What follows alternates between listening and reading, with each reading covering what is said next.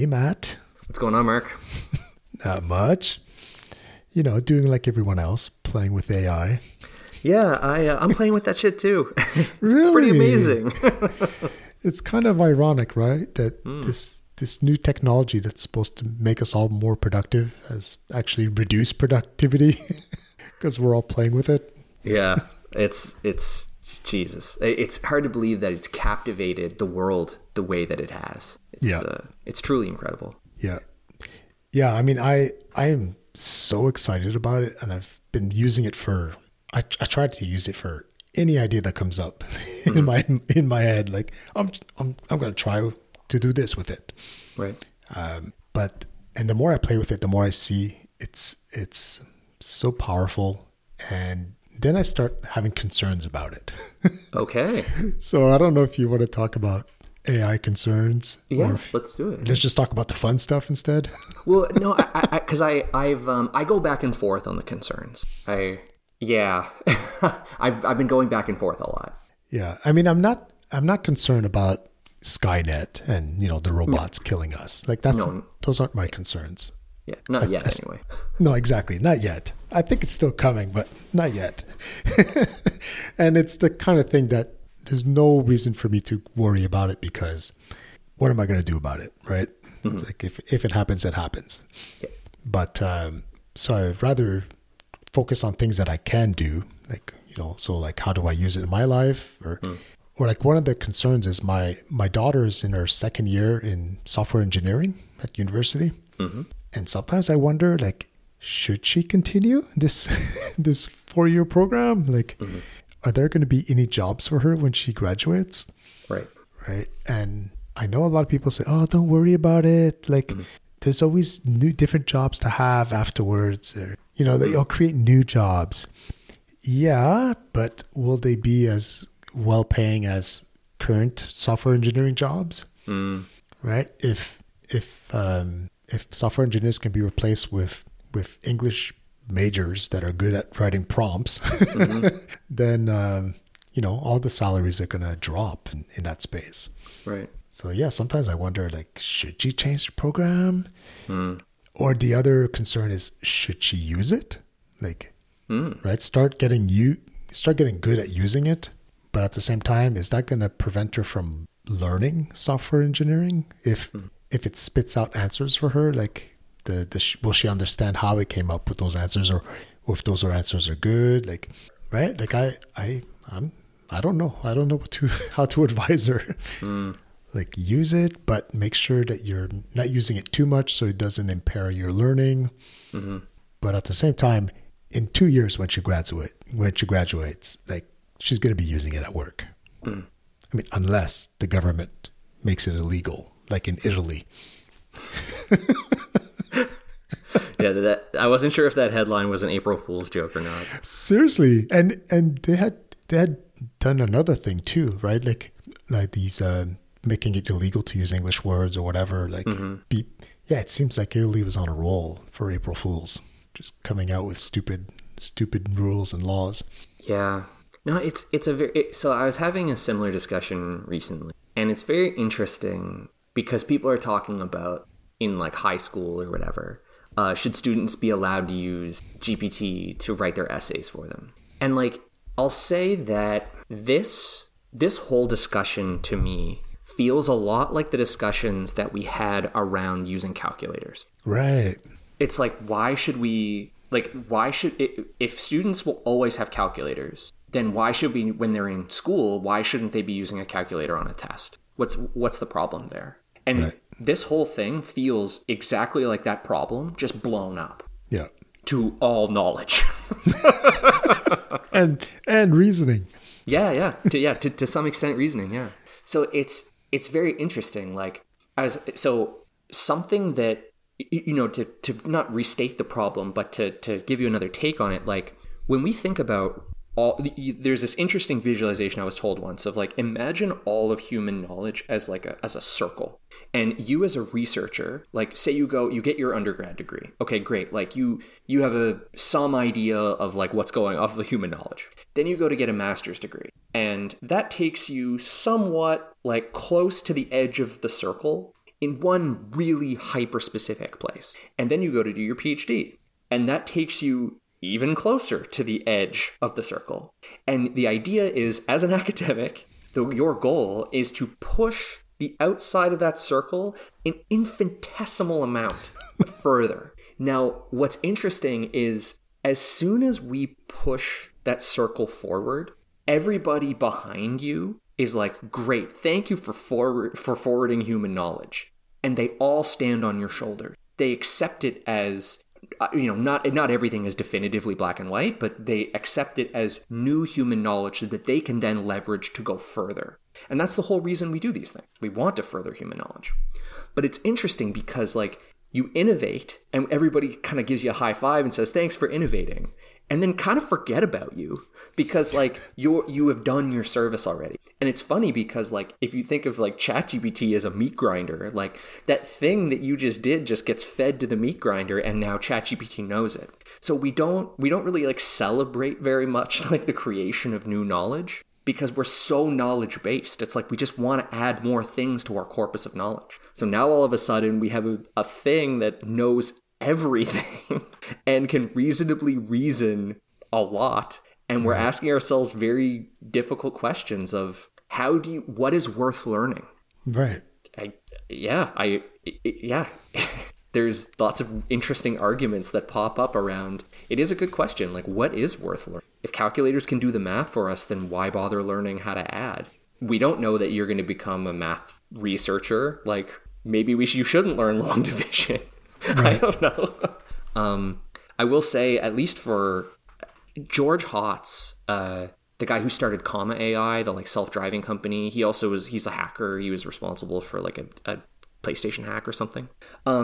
He said something a long time ago that I took for granted, but he was most programmers are not doing very interesting work. If you're pixel pushing or building another auth system, that's not really interesting work. Working on self-driving cars, understanding how to re-engineer and build new things, we're furthering human knowledge. That's the kind of really interesting work. And at the time he was saying no, this was a few years ago, he was AI will get rid of all that non-interesting work. And I thought, no, that doesn't make any sense. I agree with you about potential, I do find the writing code to be a beautiful thing, a skill you want to hone, but will AI really get rid of it?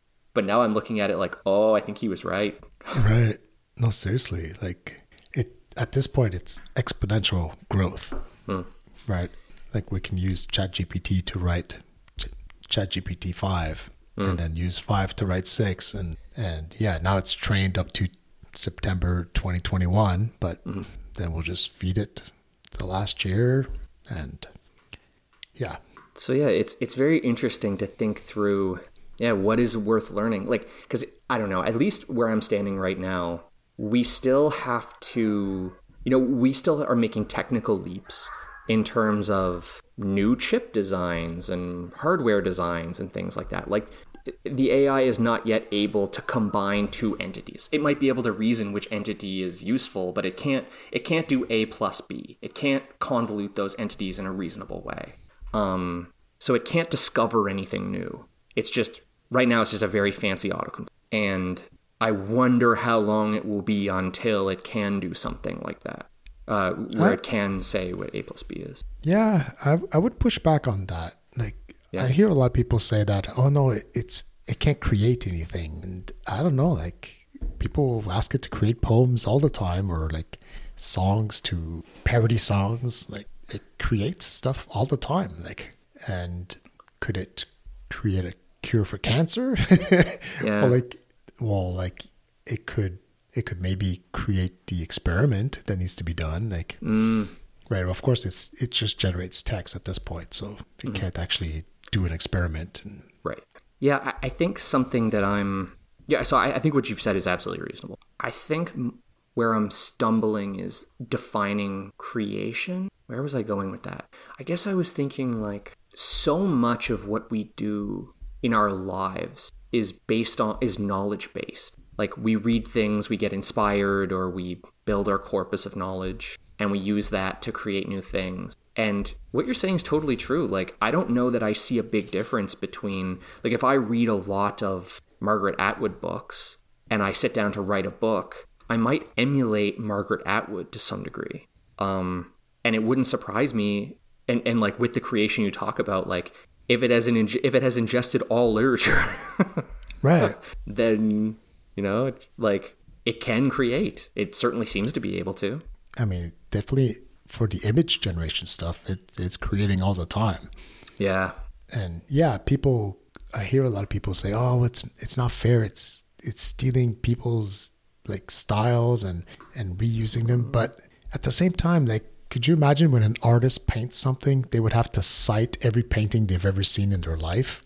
Because it's all up there in their large language model, right? But the visual part of their brain, like it's all up there. Everything they've ever seen is up there. Yes. And yeah, when they do a stroke of the brush, like how much of it is just recalling something it's seen before? And the same thing with text. When you write a book, like, do you have to cite all the other books you read? No. Yeah, you could never do it. And even though you're not plagiarizing them, for sure, they've influenced your vocabulary, your ideas. Absolutely. Yeah. My last concern is also that it's the opposite. It's like, this is so powerful. It makes me a 10x dev. And what if they take it away from us? Like, yeah. Right? Like either ChatGPT does, like takes it away, or people are petitioning now that they should stop doing research, or governments like Italy are banning it. Like, you know, it could be taken away from you. But then some people will still have access to it, either on the black market or whatever. And right. And then it's no fair. Then I'm no longer a 10x dev, but other people have a major advantage over me. Yeah. No, it's true. Like there's so much to this of, just asking, like, because I agree with you that, like, let's just, like, you know, if you have a VPN, you can get access to anything. So it's, you know, everyone has access to it. It's enough. Then what? Because it's so true. Like, I totally see the 10x productivity route. You know, like as a small example, to be able to do something like, oh, I'm building a front end and the back end is going to send me a payload of data and I want to generate some fake data. ChatGPT, here's an example schema. Generate me 15 more of these. Yep, no problem. Here you go. Yeah. And like normally I would have had to have asked somebody to do that, or at least copied and done some copying and pasting and changing some things, whatever. And now it's like, I mean, that's just one small example of something we do every day. Because I still think that, I mean, of the code bases I've seen, it's pretty hard to ask AI to do a lot of what we've done because no one knows how the system works. So it's difficult to say like, well, ChatGPT, like, or you know, I'm imagining some future with like big enterprise applications where it's generating tons of code and the logic is a bit like a black box. And then we say, oh, well, I want to change this logic so that it works differently. Good luck. Like the reason we define all of these things is really hard. Like it's unclear. It changes over time. It's wrong and then gets fixed. Like these, I don't know that even if you had a computer and you give it all of these things, all of these rules, I don't know that it will ever be necessarily as good as a human at figuring out all the edge cases and how they interact. But it can get damn good, that's for sure. Like, maybe you need 1/10 of the people or 1/20 of the people. And it's just the beginning. Oh, it's just the beginning. It's just the beginning. Yeah, I go in waves of fear and excitement. Yeah, exactly. That's it. Like, I'm so excited when I'm playing around with it. But then when I step back and just think about it, it's like, damn, like, this is huge. Like, I'm totally blown away by what it's able to do. And I know that it's just going to get better. Yeah.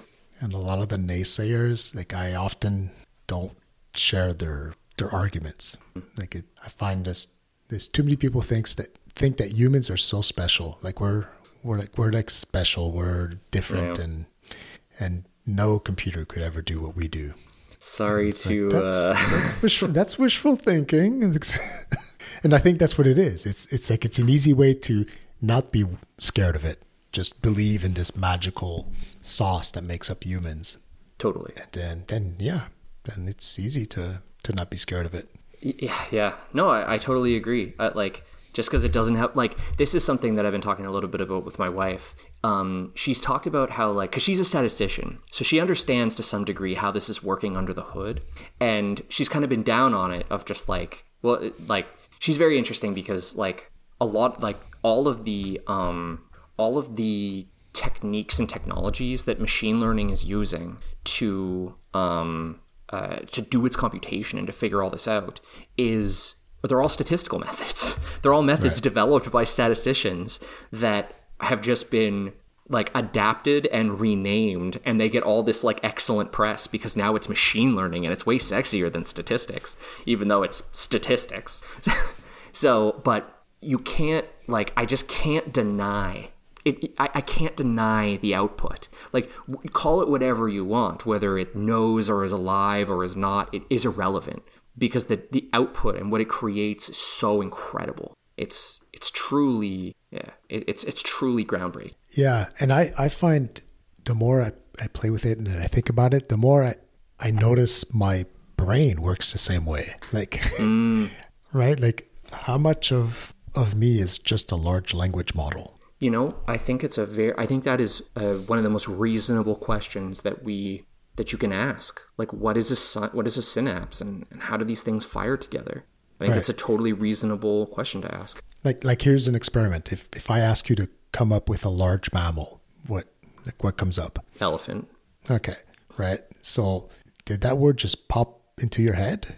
Or did you retrieve a list of all the large mammals that you've ever encountered, sort them by size, and then you picked the third biggest one? Like, how did you come up with this answer, right? Yeah. Did you think of whale? Did you think of orca? No. Did you think of rhino? Yeah. Like, why did you only think of elephant? Like, how is that not a large language model? Totally, yeah. Just statistically, that's the one that came out at this moment. If I would have asked you yesterday, maybe you would have said rhino because you saw a picture on the way home that had a rhino on it. Yeah, totally. Yeah. I think all that to say that, you know, should your daughter switch careers? I don't think so.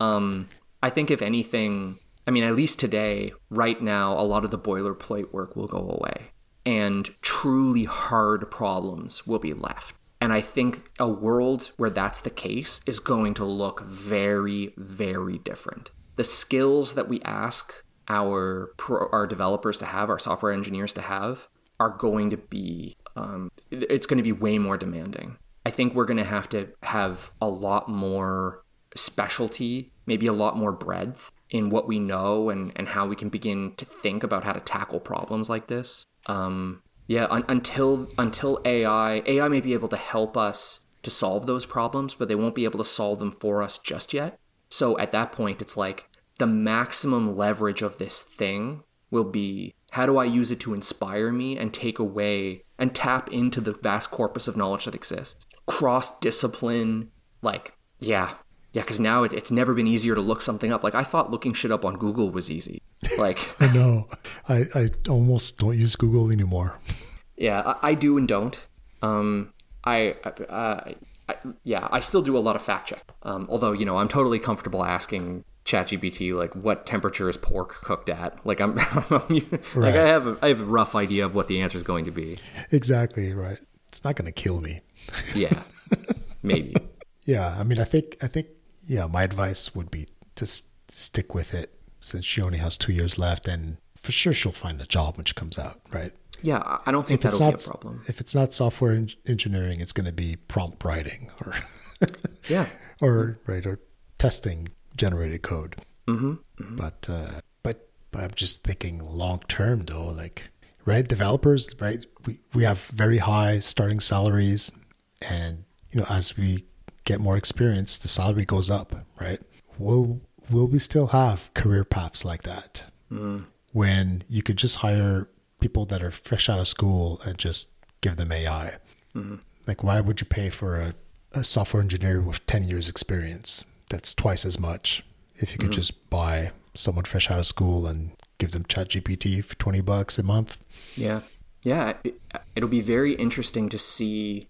It'll be interesting to see how, I mean, I guess like the first thing that I'm drawn to is like performance. Like maybe AI generated code just tends to perform worse because problems are more nuanced than, or like being able to provide enough context to it to have it generate the right code, and then to know actually we need to regenerate this code specifically, or figuring out how to write modules correctly and manage those modules and measure them to know you need to pull them out, or like you need to pull this module out in favor of another. Like there's still going to be a lot of technical problems. I just wonder, how many will there be? And could you build a self-healing system where at like some point the system can identify that this module is running poorly, but how does it tweak itself, or can it even tweak itself? That feels like a version of the halting problem. But I mean, right now it's definitely not able to do like top level thinking, right? Like let's build Power Importer, right? Yeah. There's a front end, there's a back end, there's, DevOps. Like you can't just tell it, build me a Power Importer, and then it generates all those pieces for you. Like, right. So you sort of have to maybe ask it for what would an architecture look like for that? Yeah. Then refeed that into it. All right, let's start building the boilerplate for the front end and start doing the back end. Yeah. So you still have to do a lot of the iterative process. And I think too, something that we're not talking a lot about is that a lot of the UIs, I was so impressed at the UIs that were being created. Like they look so modern, but I think a thing to remember is that it's being trained on the look and feel of things that already exist. So I would argue that it's creating a lot of what we already know. But there's so many people online creating things that look very similar in style or feel that it's able to do very good at that, or it's able to do very well. So the question becomes like, I wonder how innovations will be created. Like at some point people are like, it's too easy to just have the AI generate a UI. So we don't need like UX engineers anymore. And then it's like, oh shit, okay, well, we're frozen in time the way things look because there's no incentive to make things look any different because that's too expensive. It's cheaper to have the AI produce something that's already passable for today.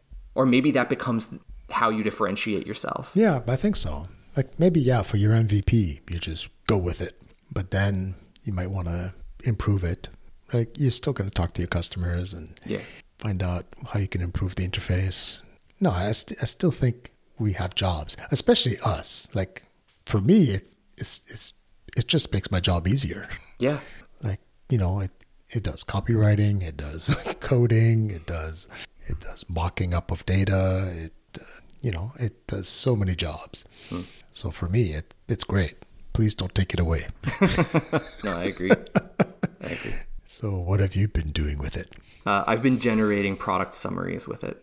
Really? Feeding it Amazon reviews and having it do categorization, sentiment analysis, analysis in general, and then using that and showing that to customers. Okay, cool. What have you been doing? Oh my God, what have I not been doing with it?